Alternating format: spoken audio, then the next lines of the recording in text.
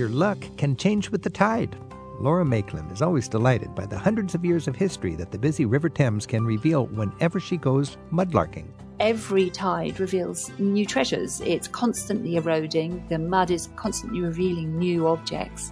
As a marine scientist, Jonathan White explores how ocean tides shape our world and how they're poised to get our attention as the climate warms. As the sea level rises, it changes the resonant quality of the coastal basin, so it's going to change the tide in every place. When traveling in Israel, Ava Marie Everson's faith got a boost when she visited places mentioned in the Bible. There is a tomb, and you can see the place where the stone would have been rolled in front of the cave.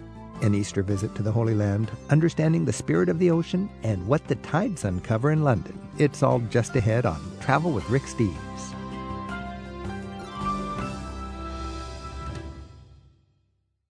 Hey, I'm Rick Steves. In my latest book, For the Love of Europe, I share highlights of a lifetime of exploring Europe, my favorite experiences, sights, and encounters in 100 essays. Order your copy today at ricksteves.com.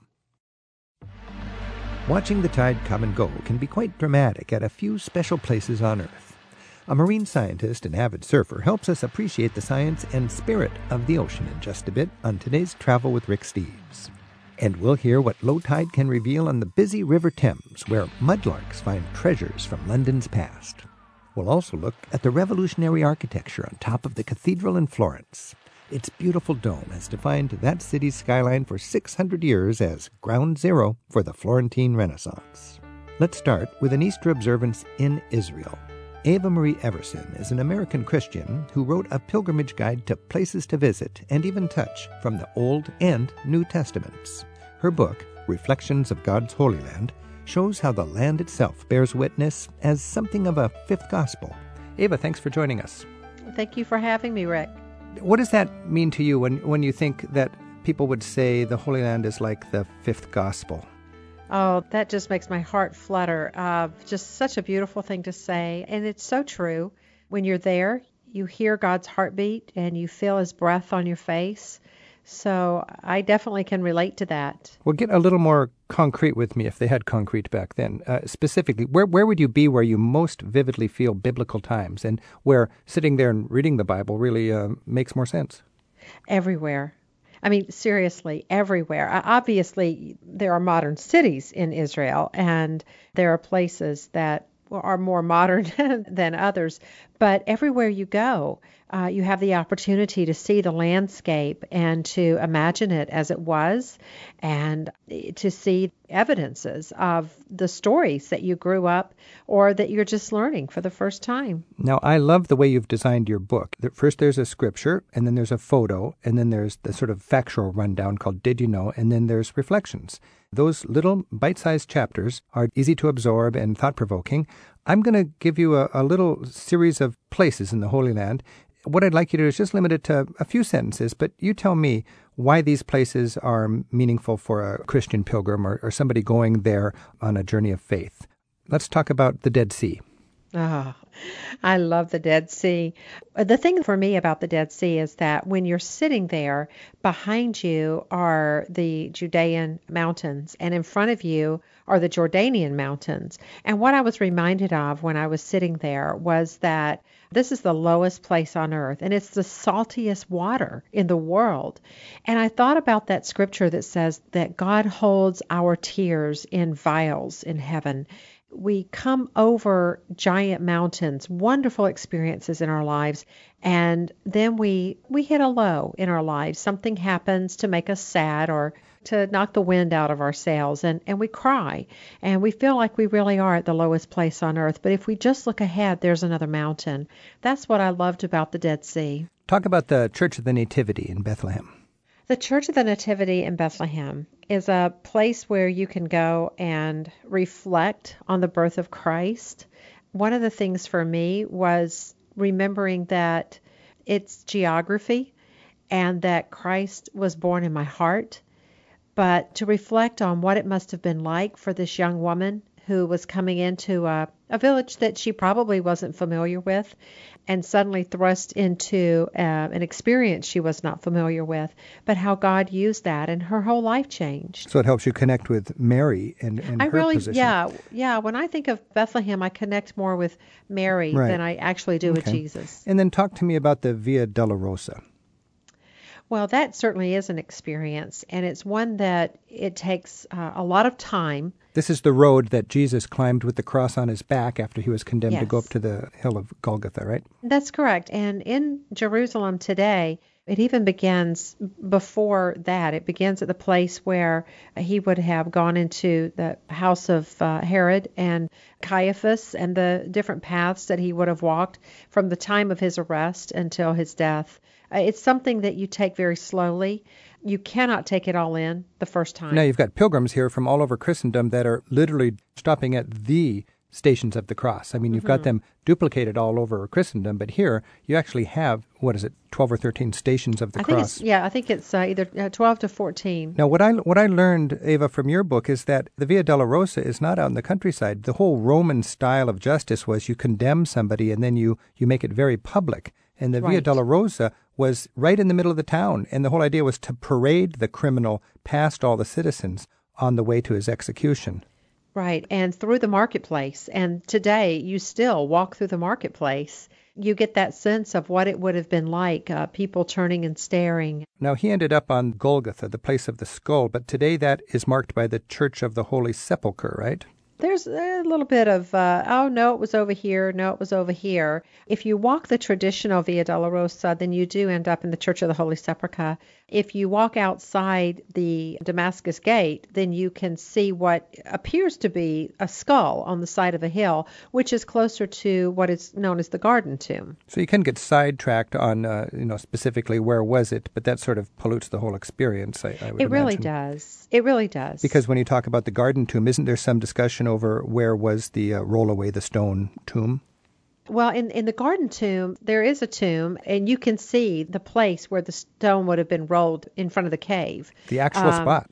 Yes. The bottom line is whether it's in the Church of the Holy Sepulchre or it's in the Garden Tomb, there are no bones. There is no body. And that's what we celebrate. Well, that's the whole idea, the resurrection. That's right. And that's Easter. That's right. We're revisiting an Easter-time interview we had a few years ago with author Eva Marie Everson. She celebrated a life-altering pilgrimage to Israel by writing Reflections of God's Holy Land with an American-born Israeli co-author. They cover sites mentioned in the Bible from the wilderness of Judea to Jerusalem. Eva Marie's also written dozens of novels. Her latest recounts the Southern family's ups and downs and the value of what we leave behind. It's called Dust. Her website is evamarieeversonauthor.com. Eva, you co-authored this with a Jewish friend, Miriam Feinberg-Vamush. Your book is really quite a devotional book for Christians. How did Miriam's contribution affect your work? In the most positive of ways. First of all, Miriam understands the Jewish faith, obviously, and the traditions, the history of a people that Jesus was born into. And so, of course, the root of our faith is the Jewish faith. We chose not to argue about the one thing that we don't agree on, but instead to focus on the many, many things that we do agree on. Miriam has been leading Christian tours for over 30 years, and we laugh because I have been a teacher of Old Testament theology for a lot of years, and she says that I know her scriptures better than she does, and I have to admit she knows my scriptures better than I do.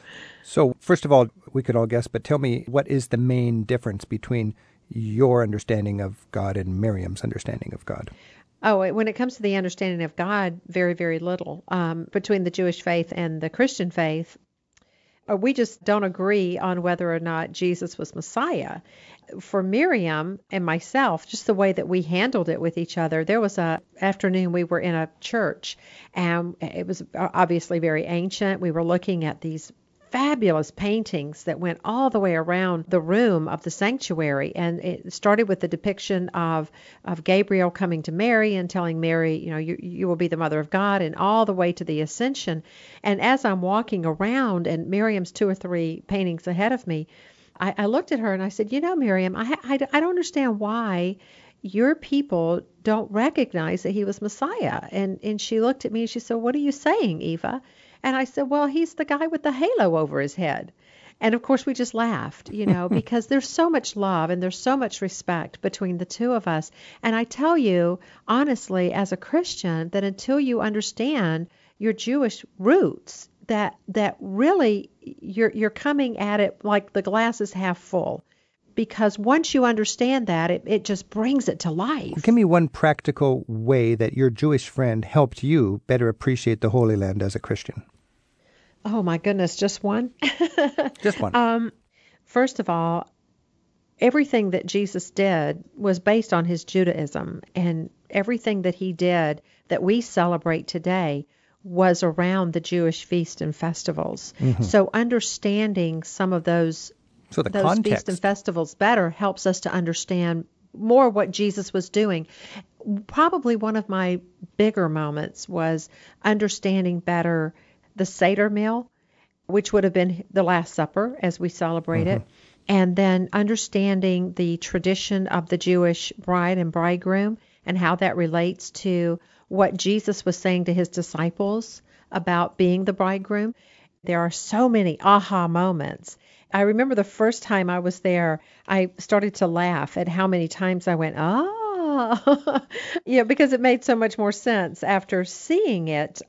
One of the things that really stunned me when you're on the edge of the Judean desert and the wilderness itself, I always pictured it as being flat. When I think of desert, I think it's flat. And this is brutal and rugged and harsh. And the mountains of packed sand are higher than you can possibly imagine. And when you picture Jesus walking out into that versus just walking out into a flat land, and then you think about 40 days and 40 nights in the wilderness, suddenly it takes on a whole new meaning. So for me, that was a huge moment, being out in the Galilee when winds and waves actually started to pick up, and realizing just how tumultuous that moment was for the disciples. It's so much more, telling than just reading about it in a book. I'm Rick Steves. This is Travel with Rick Steves. We've been talking with Eva Marie Everson. Her book is Reflections of God's Holy Land. Eva, fascinating conversation. What an inspiration to go to the Holy Land as a kind of a pilgrimage to better understand and get closer to God, whether it's as a Christian or a Muslim or a Jew or somebody who just has a feeling for their Creator. Absolutely. A trip to the Holy Land will change your life. I can tell you it changed my life, and I have never met a single person before, during, or after my trips to Israel that did not say the same. A visit to Israel changes your life. It changes your perception of God, and it changes your perception of your relationship with Him. And if you can go with the help of a book that organizes your thoughts and gives you a context, like the book you've written, I think that makes it even more meaningful. Again, Eva Marie Everson, author of Reflections of God's Holy Land. Thanks so much and best wishes. Thank you so much. J'ai un petit coq dans mon panier qui n'a jamais encore chanté. Au point du jour, il chantera. Alléluia.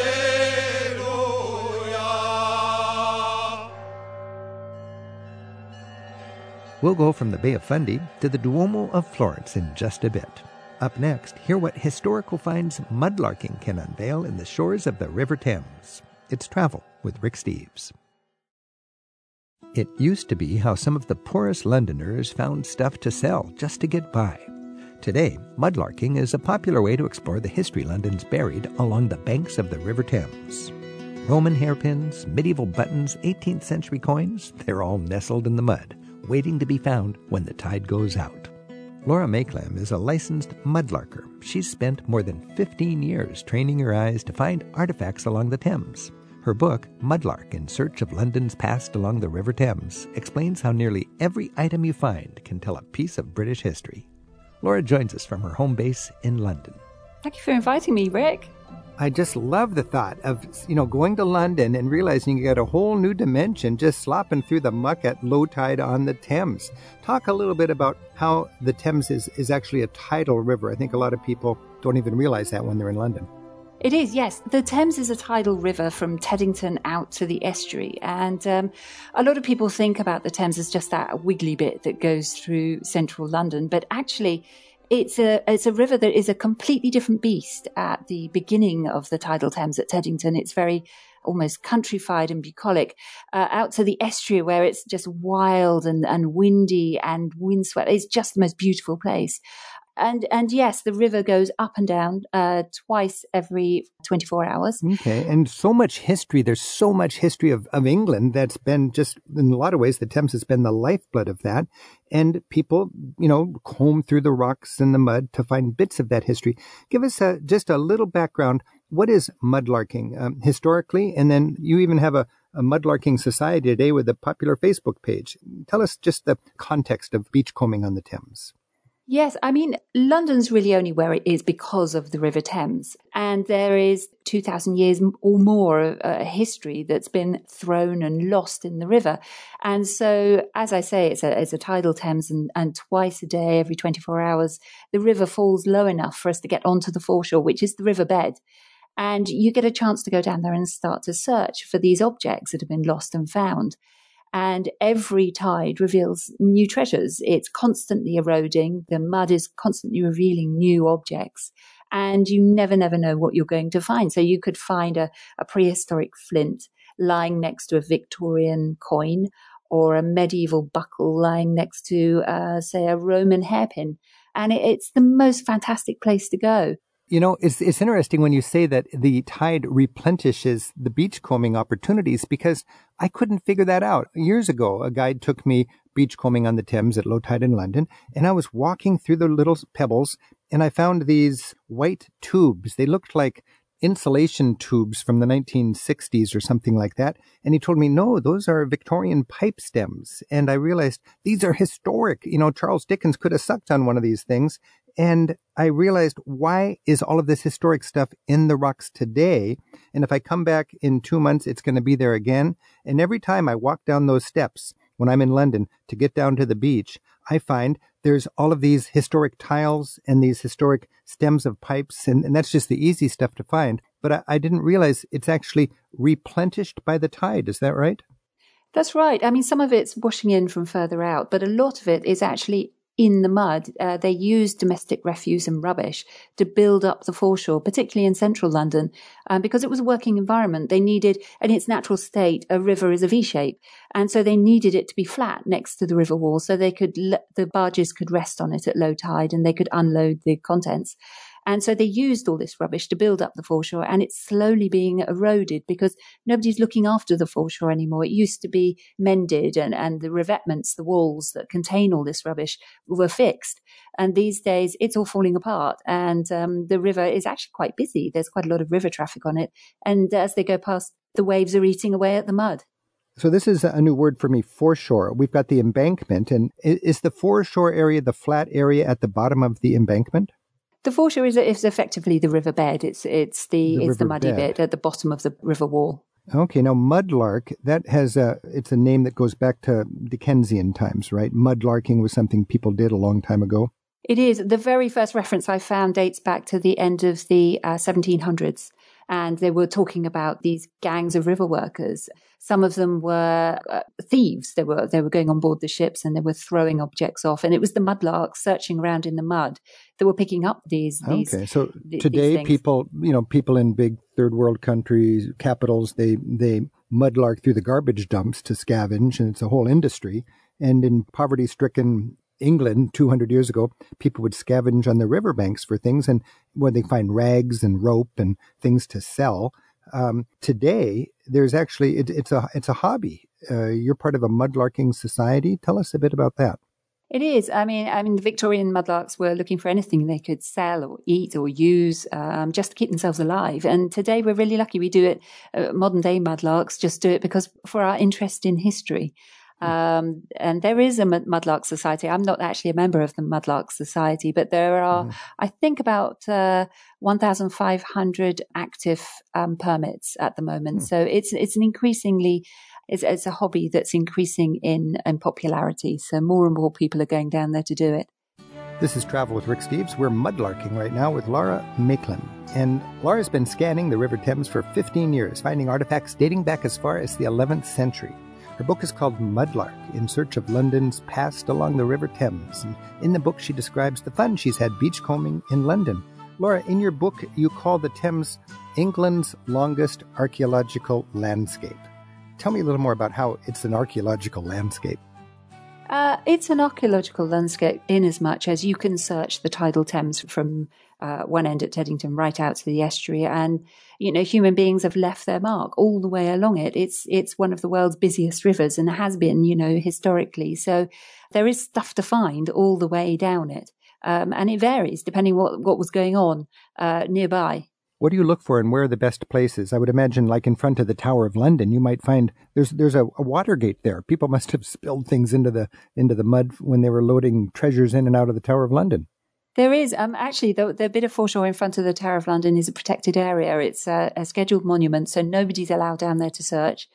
There are several scheduled monuments along the Thames that are as protected as Stonehenge, actually. So you have to be very careful there and not search and not take anything away. Where's your favorite place to mudlark? Do you know, it depends what mood I'm in, to be honest. You do find the richest variety of things in central London. Obviously, you're going to find things where there were more people. But then when you go out to Wapping, then you start finding things that are associated with shipbuilding and trade from the 18th century. And then you get out into the estuary, and that's where the Romans had their kilns. So you're finding Roman pottery. It's amazing. And the wonderful thing is you'd think if you're beachcombing, you want to be first, but because of the blessing of the tides, it's not who's there first. It's always replenished with every tide. So you can go to the same place week after week and still find new treasures.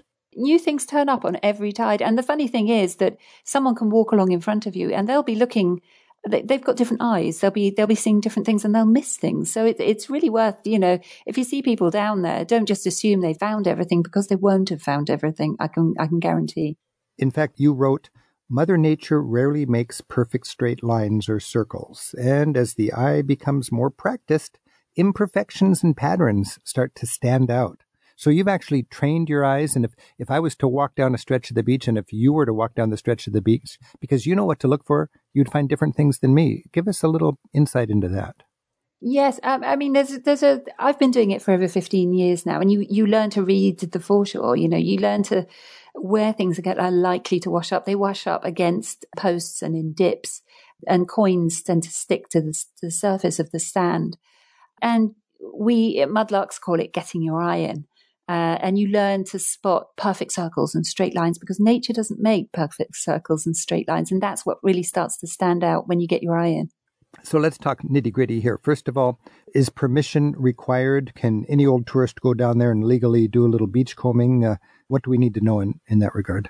Yes, you most definitely do need permission to do it. You need a permit from the Port of London Authority. I've been breaking the law when I do it. Well, when did you do it? Because they really tightened up on this in 2016. So if you did it before then, you could probably all right. Well, I'm going to do it next time I'm in London, and I don't think I'm going to get permission. What will happen? Well, you should get permission, because if you're mudlarking without permission, you're breaking the law. So yes, that's probably serious. I think I was joking there, but you don't want to do that. Well, you don't want to do that. Are there tours? I mean, do they actually have guides that'll take you down to the riverbanks? There are very few people have got permission to do tours, but there are a couple that I recommend. It's the Thames Explorer Trust and Thames Discovery, and they're both non-profit organisations. Thames Discovery. Good. They're recording all the larger archaeological objects along the foreshore, and Thames Explorer is all about education. So it's great. The money you pay goes straight back into the fantastic work they do on the river. That's beautiful. And I would suppose if you take the tour, you're an honorary guest. You don't need to worry about getting arrested. You don't have to worry about being arrested. You don't need a permit, because you can use their permit. The only thing is you can't take away the things that you find, but you will have a fantastic guide. They'll tell you how to look and where to look, and tell you what you're finding as well. So it's really worth doing. Licensed mudlark Laura Maichlem is our guest from London on today's Travel with Rick Steves. Laura has been scanning the forefront of the River Thames at low tide for years. In the U.S. and Canada, her book is called Mudlark. It's also a bestseller in Britain under the title Mudlarking, Lost and Found on the River Thames. Laura shares her finds on Twitter and Facebook at London Mudlark. I love this passage from your book, Laura. You write, "There, lying next to the eroding barge bed, as if it had just been dropped by a passerby, was a clunky copper coin dated 1797 with the arrogant head of George III looking remarkably composed in the mud." There's so much history you can find. When I was in the beachcombing moment with one of my London guides, he was explaining how you pick up these tiles and it actually tells a story about the Great Fire back in 1666, how London was getting away from one kind of roof that required more timbers because it was a bigger fire risk and timbers needed to be used for the Royal Navy, and they were getting lighter tiles, and all the old heavy tiles were tossed into the river, and centuries later we see them in our sightseeing. Tell a little bit about for example, the history you can read into the tiles that you find. Well, there are loads and loads of roof tiles down there. You get the roof tiles with the round peg holes, and those are the ones that were held on by the wooden pegs. So those tend to predate the Great Fire, because after the Great Fire, they were being held on by nails, and they had more of a rough, square, stabbed hole. You get the tiles that have got animal paw prints across them, and I love those because those are just a moment captured in time, that moment when maybe a cat ran across the tile, followed by a dog in the tile maker's yard, and you can just imagine the scene, can't you? Oh, that's beautiful. And what I love about the things that I find, they're just the ordinary things like roof tiles that tell these incredible stories about the past. We got to remember also, London goes all the way back to ancient Roman times when it was called Londinium. What's your experience with finding artifacts that actually go back to Roman times? It's surprisingly easy to find Roman objects, actually, depending where you are. There's one spot in particular at the moment, and there are quite a lot of nice Roman objects washing out. I've found Roman hairpins and game counters and obviously coins. And I've even got the hard, when you have a sword and you have the scabbard that the sword goes into, there's always a hard bit on the end called a chape. I've got an ivory chape from the end of a Roman auxiliary soldier's sword, which is quite incredible. That is something that's quite remarkable for an American. I'm a coin collector, and I can buy a Roman coin at an antique shop anywhere in England much cheaper than I can buy what we call an Indian head penny here in the United States. And that Indian head penny is just 120 years old, where this Roman coin is 2,000 years old. There were a lot of little Roman pennies tossed around back then. There were.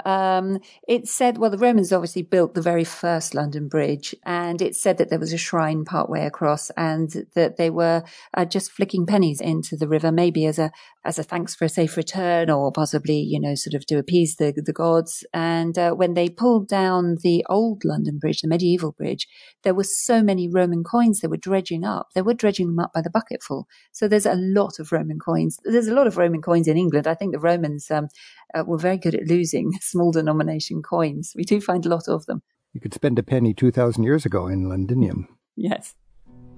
This is Travel with Rick Steves. We're talking with Laura Maiklem, and her book is Mudlark, In Search of London's Past Along the River Thames. We're beachcombing in London. And I love the thought that coins were not just something you would go to the store and buy something with, but they could be used decoratively on chains and pendants. And you write about how you found a lot of coins that were love tokens or decorative as a sort of a second life as a coin that ended up in the Thames.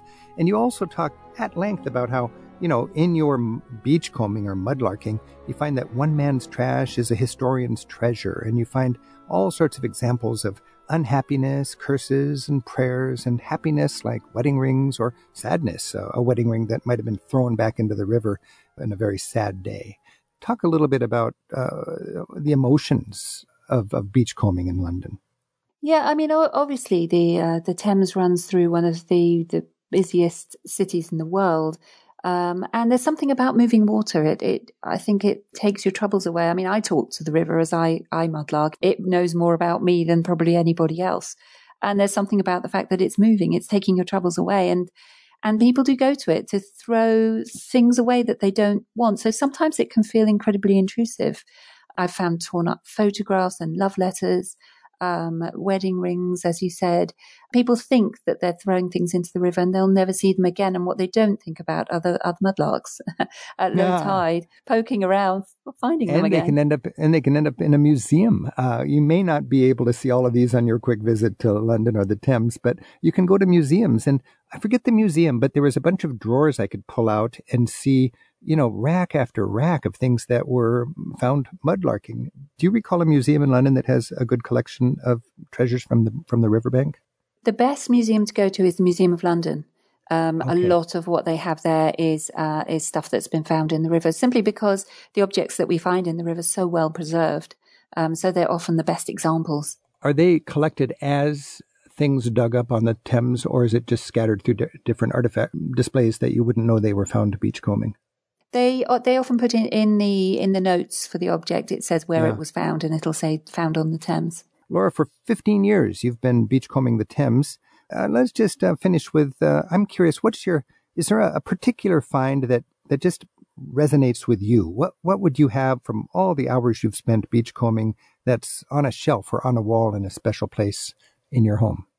The most, everybody asks me this, and I've found thousands of things over the years, but probably the object that is most precious to me is a Tudor shoe. It's 16th century, and it's a child's shoe. It probably would have fitted my son when he was about 5. When I found it and I pulled it out of the mud, it was in absolute perfect condition, as if it had dropped off someone's foot yesterday. And inside, you could see the little toe prints and the little heel mark from where the last owner was wearing it, and the lines across the top. And I think shoes are just so personal, and it's really that I love about mudlarking, that reaching back through into history and literally touching the past. And there's nothing like a shoe for that. England has such a rich and fascinating history, and it's really quite exciting to think that it is remarkably preserved in the mud of the Thames. And if you know where to look and what to look for, you can resurrect that story even as a visitor. Laura, thanks so much for joining us and for sharing your discoveries. You're welcome, and I hope I see you in London soon. Every day when the work is behind you and the shop and the store put the lock on the door, just get away where your worries won't find you. If you like, well, I'll tell you more. Find out what Laura Makelem wears to go mudlarking in an extra from our interview. You can hear it on our website at ricksteves.com/radio. Jonathan White follows the tides to discover the spirit of the oceans in just a minute. And we'll hear how one of the world's most beautiful cathedral domes reflects the confidence of the industrious citizens of Florence from 600 years ago. Happy Easter from Travel with Rick Steves. Cities like London and Venice have installed floodgates to control damage caused by ever higher tides. And in a few places, the power of the changing tides is starting to provide a new source of clean energy. For a deeper dive, pun intended, into what scientists are learning about the oceans, we're joined now by Jonathan White. His book, Tides, provides a global journey into the extraordinary events and looming threats shaped by ocean tides. Jonathan, welcome back to Travel with Rick Steves. Thanks for having me, Rick. So in your book, you talk about the tides as this very complex relationship between the ocean, which covers, 2/3 of the Earth, That's and right. Celestial bodies. In a nutshell, how does the tide work? Well, really, it's the gravitational pull, the sun, and the moon. And we always think about the moon, but the sun is 50% of the influence. So the sun is much, much bigger with much more gravity, but it's much farther away. So That's right. when you take that all into consideration, the moon has twice the pull of the sun. But when they work together, you got 150%. That's right. That's right. And if they work opposed to each other, you got a more wimpy tide. That's right. They call those neap tides, and they're basically robbing each other of some of their gravitational pull. What other things contribute to the rise and fall of the sea level because of tidal forces? Because, some places have almost no tide, and they've got the same moon, and other places have a huge tide. Mediterranean generally has almost no tide, but you go up into northern Canada, you got a 30 or 40-foot tide.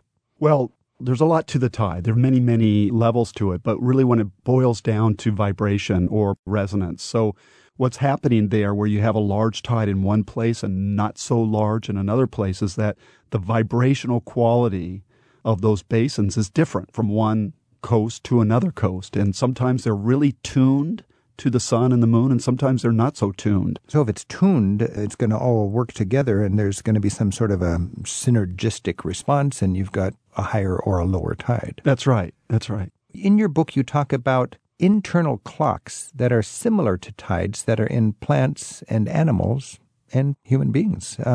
How do the internal clocks in creatures relate to the coming and going of the tides in the sea? Well, actually, we don't know a whole lot about that. It's one of those fields that I'm hoping that, and a lot of other people are hoping that we're going to learn a lot more about in the next 50 or 100 years. But what's going on there, we do know that there are many, many creatures that are tuned to various cycles on Earth, be it the sun, most of us, the sun, but also all kinds of lunar cycles or tide cycles. For example, there are crabs that we know of that are highly tuned to tidal rhythms. And they're tuned to those rhythms because it has to do with feeding behavior and survival and spawning. And these are clocks within their bodies that are very sophisticated. And we don't know where they are and we don't know where they work necessarily. So they would know when to eat, when to lay their eggs, when to all sorts of things according to the tide. That's right. So you mentioned in your book you've got these fiddler crabs, and if you put them in the Mediterranean where there's almost no tidal action, their tidal clocks or their internal clocks kind of go dormant. But you could take the grandchild of one of those crabs and move him to Hudson Bay, and his internal clock would kick into gear? That's right. It's a genetic wiring. It's something that's in this crab, whether it needs it or not. So when you move a crab from the Mediterranean, where there's, like you say, is not much tide, and then you move it to the east coast of the United States, for example, near Boston, within a couple of weeks, it will be completely tuned to that tidal regime. And that would let it harvest the sea a little smarter because it would take into consideration the tidal action. That's right. And it may be a survival thing. In the Bay of Fundy, it can be a survival thing because there's such a large tide that they need to know when it's safe to go out and forage and when they've got to bury themselves because a large tide is coming back in. Ocean conservationist Jonathan White is our guest on Travel with Rick Steves. He shares the mysteries nature has shown him in his book, Tides, the Science and Spirit of the Ocean. His website is thejonathanwhite.com. It's fascinating because in your book you mentioned this huge difference between just a run-of-the-mill tide and a giant tide. And there's places famous for their tides, and it's not because the full moon is fuller, it's just because of the way the geology ties in with the celestial bodies that the sea rises and lowers more. But when people say, oh, it's a 10-foot tide, that doesn't mean the water goes out 10 feet more. We're talking depth. We're talking what was 10 feet deep is now mud. When you think about the drop of a huge tide, like the Bay of Fundy, 50 feet, does it drop 50 feet in the same time that a tide in Seattle goes out 6 feet? In other words, that would be a real fast drop because it's dropping 10 times as fast. Yes. So a 50-foot drop in sea level in 6 hours That's in right. the Bay of Fundy. That's right. You could die if you play it wrong. Yeah, you have massive currents there. Massive amount of water that's moving in and out. In fact, they say that the same amount of water moves in and out of the Bay of Fundy during one tide cycle that's equal to all the outflow of the rivers of the world. Now, you could harness that somehow and have energy. Everybody's talking about clean energy. Tidal power, I mean, it's pretty simple. You just block the water when it comes in and you capitalize it as it trickles out, turning it into power. I mean, why don't we just harness tidal power, especially in places where there's a 50-foot tide? Well, we're working on that. And there are lots and lots of challenges, as you can imagine. I mean, it's a very corrosive environment. The ocean is a very corrosive environment, and it's extremely turbulent. And we've got a lot of engineering hoops to jump through. I'm sorry, those sound like wimpy excuses. We harness atomic power. We drill miles and miles into the mountain to get coal. You'd think you could build a little trap for the water and then make it earn its way out. Let me just tell you an example. In the Bay of Fundy, there are actually a number of testing grounds for tide power. So they're working on this. Oh, yes. They're serious about it. In fact, working on tide power has been happening since the 1st century AD. This is a long journey to try and figure this thing out. And there's always variations in every, era. But what you're seeing these days is these devices that go down. They're like windmills in the water, right? They go down, they're anchored on the floor, and then they turn like a propeller turns, like a windmill. As there's a current, like a water wheel on a river. Exactly. And in the Bay of Fundy, there's one testing place called Force. And it's a place that has a current of 18 knots or something. Very, very fast current. And they call it the Mount Everest of testing sites. So they put windmill-like device down there about 7-8 years ago, and it had a 60-foot diameter blade in it. And the thing crumpled in about 2 weeks. Really? So Yeah. it is a challenge. Yeah, and when I talked to the people at Force about it, they said, well, there's good news and bad news about that. You know, the good news is there's a lot of power down there. Yeah. And the bad news is we've got a long ways to go to figure out something that can actually withstand it. So the potential is there. Potential is But huge. in your book, you talk about, how climate change and tides are going to combine and threaten cities that have high tides already. In your book, you said in the west coast of the United States, we generally don't have such high tides, but New York, New Orleans, Honolulu, places in China, they will have more coastal cities threatened by higher tides. So humans are adding to the rising sea level with climate change, but the tides are part of the problem too, and it just seems only fair that we harness tidal power to mitigate some of these equalize. problems, just to equal out. Tell us about how tides and climate change are going to combine in the future to threaten coastal cities. So the tide, of course, is the changing of the level on a day-to-day basis that's, in theory, is influenced by astronomical factors. That's the sun and the moon. Nothing to do with climate change. It's going to happen either. Well, it's going to happen anyway, but it happens on the platform of global sea level rise, right? So as the sea goes up, the tides are going to go up. They're going to be higher because they happen on top of that surface, or as they go down. But the other thing, and we talked earlier about resonance and the quality of a basin that is either tuned to the sun and the moon or not tuned in various degrees.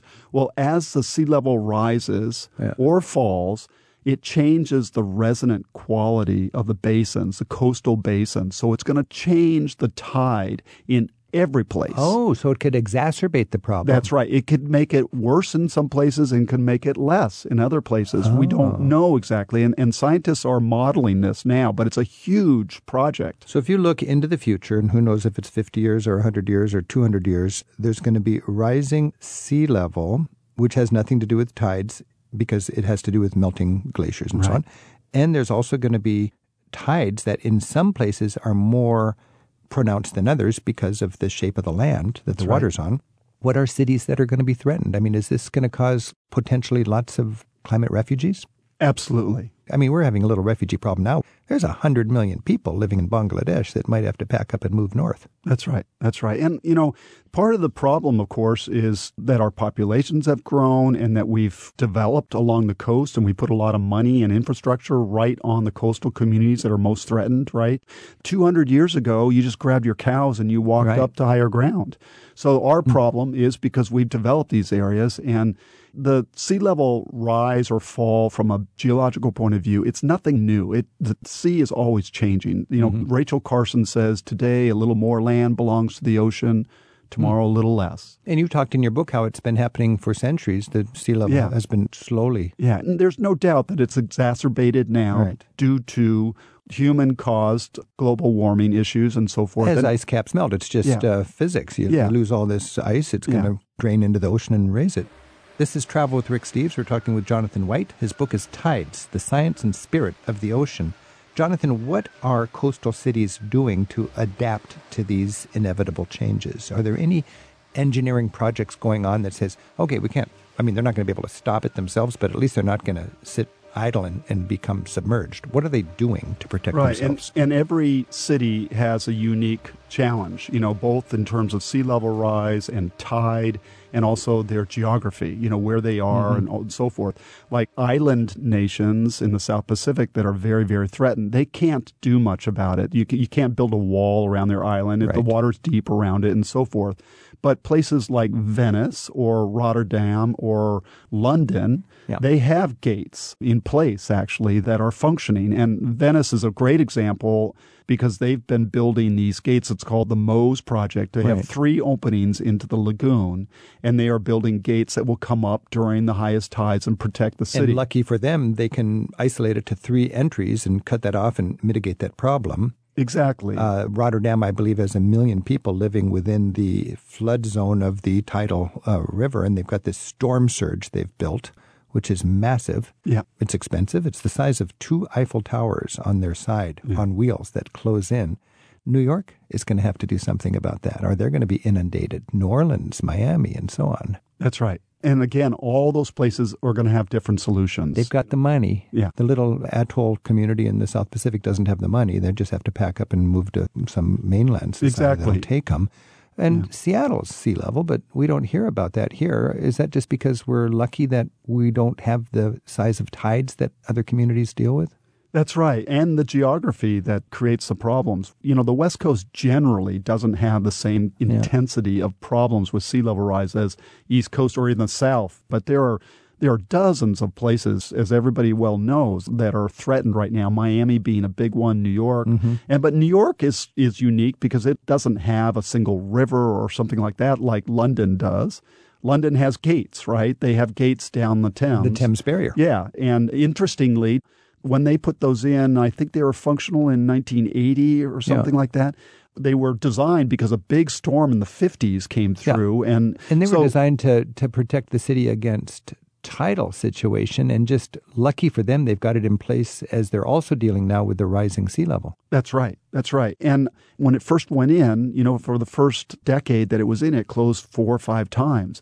And then the next decade, it closed about 5 or 6 times that. And today it closes, 25 times what it did originally. So it's just an indicator that the situation is worsening. And in fact, they'll have to rebuild those gates to accommodate the change very soon. This is Travel with Rick Steves. We've been talking with Jonathan White. His book is Tides, the Sea and Spirit of the Ocean. Jonathan, thanks so much for giving us a better understanding of the ebb and the flow of the 2/3 of this planet that's covered by ocean. It's a pleasure to talk with you, Rick. My old high school travel buddy and the co-author of my book, Europe's Top 100 Masterpieces, joins us now for a look at what's often considered the most beautiful cathedral dome in the world. If you've ever been to Florence, you've seen it. In fact, you can't miss it. It's the huge red and white structure atop Florence's cathedral. It's Brunelleschi's dome. Here to talk with me about that magnificent work is my friend and co-author, Gene Openshaw. Ciao, Ricardo. Ciao, Gene. Gene, the cathedral dome, designed by Filippo Brunelleschi back in the 15th century, is one of the world's most important architectural achievements. And it sits right at ground zero of the city of Florence and ground zero of that cultural explosion that we call the Renaissance. In fact, it helped kick the Renaissance off. And no wonder. Here, take a look at it. Oh, you got a souvenir.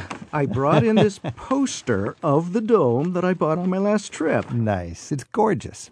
It shows the dome from the exact spot everyone's familiar with, from right in front of the cathedral or Duomo. You can see the cathedral itself. The facade is white with that beautiful colored marble, and then the red dome rising up from the church. And it is huge, and it's the same red tiles that you see all across the roofs of Florence. It just feels organically like part of the city. And then it's got those beautiful vertical ribs of white marble and the cupola on top. It weighs a lot, but it almost seems to float above the church. Yeah. Because of its engineering marvels and perfect proportions, Brunelleschi's dome has been called mathematics set in stone. It is amazing. And the big question you just got to wonder is, how did Brunelleschi actually build such a dome? Well, that's what the Florentines had to ask. Because if you remember, the church itself was built a century earlier, but it was left unfinished because they didn't know how to build the dome to top it. They had this big gaping 140-foot hole in the roof. It was too wide to span with the traditional scaffolding. One thought that one architect had was, okay, well, what we'll do is we'll support the dome with a big mound of dirt inside the church, and we'll stick coins in the dirt so that when we're done, we'll just have the peasants come in and cart the dirt away. Sign me up. Nickels, dimes, even a few quarters. I guess they came to a better idea, and that would be hire the wonderful architect Brunelleschi in 1420? 1420 it was. And he came in and... He said, no problema.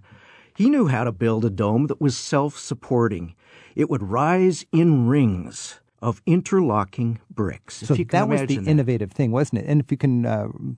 to me, I think of it like an ice igloo. You got all these ice bricks, and one row at a time, they get tighter and tighter, kind of leaning inward, working their way up to complete the dome. Perfect. And he finished it in a mere 16 years. It was the wonder of the age, something that had not been seen for 1,000 years. The Florentines said not even the ancients could have done it. Oh, it's like putting the Pantheon on top of that Gothic church. And it has been described that way. I see the dome, Gene, as sort of the what kicked off the architectural renaissance. Think of how this dome inspired so many other great domes. Like Michelangelo's dome. That's right, because the Pope hired Michelangelo to go down to Rome and design the big new church, St. Peter's. Yes, and Michelangelo patterned his new dome after Brunelleschi's. He called Brunelleschi's dome beautiful, bellissimo.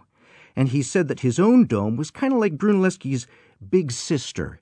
Bigger, he said, but not more beautiful. Gene, even today, Brunelleschi's dome rises high above the Florentine skyline. For 600 years, this glorious dome has practically been the symbol of the city. And it calls to mind those great Florentines who rose from medieval roots to make the Renaissance blossom. You know, it stands today as, of course, a proud symbol of the city, but more than that, a symbol of man's ingenuity. Yeah, it represents how both art and science can come together to create beauty. Flat out beauty. Bellissimo. Bellissimo. Gene, it's fun riffing on culture with you. It's always a good reminder that a little art and history can add a whole new dimension to your travels. Grazie. Grazie. Travel with Rick Steves is produced at Rick Steves Europe in Edmonds, Washington by Tim Tatton with Casimira Hall and Donna Bardsley. We get website support from Amerikitnikon, and our theme music is by Jerry Frank. Affiliate relations are by Sheila Gurzoff. Rick posts frequently to Facebook and Twitter, and you'll find more with Rick online at ricksteves.com. And we'll look for you again next week with more Travel with Rick Steves. Hey, I'm Rick Steves, and I love art. And in my new book, Europe's Top 100 Masterpieces, I share my favorites with gorgeous photos and vivid descriptions. It's all in Europe's Top 100 Masterpieces, Art for the Traveler. It's available now at ricksteves.com.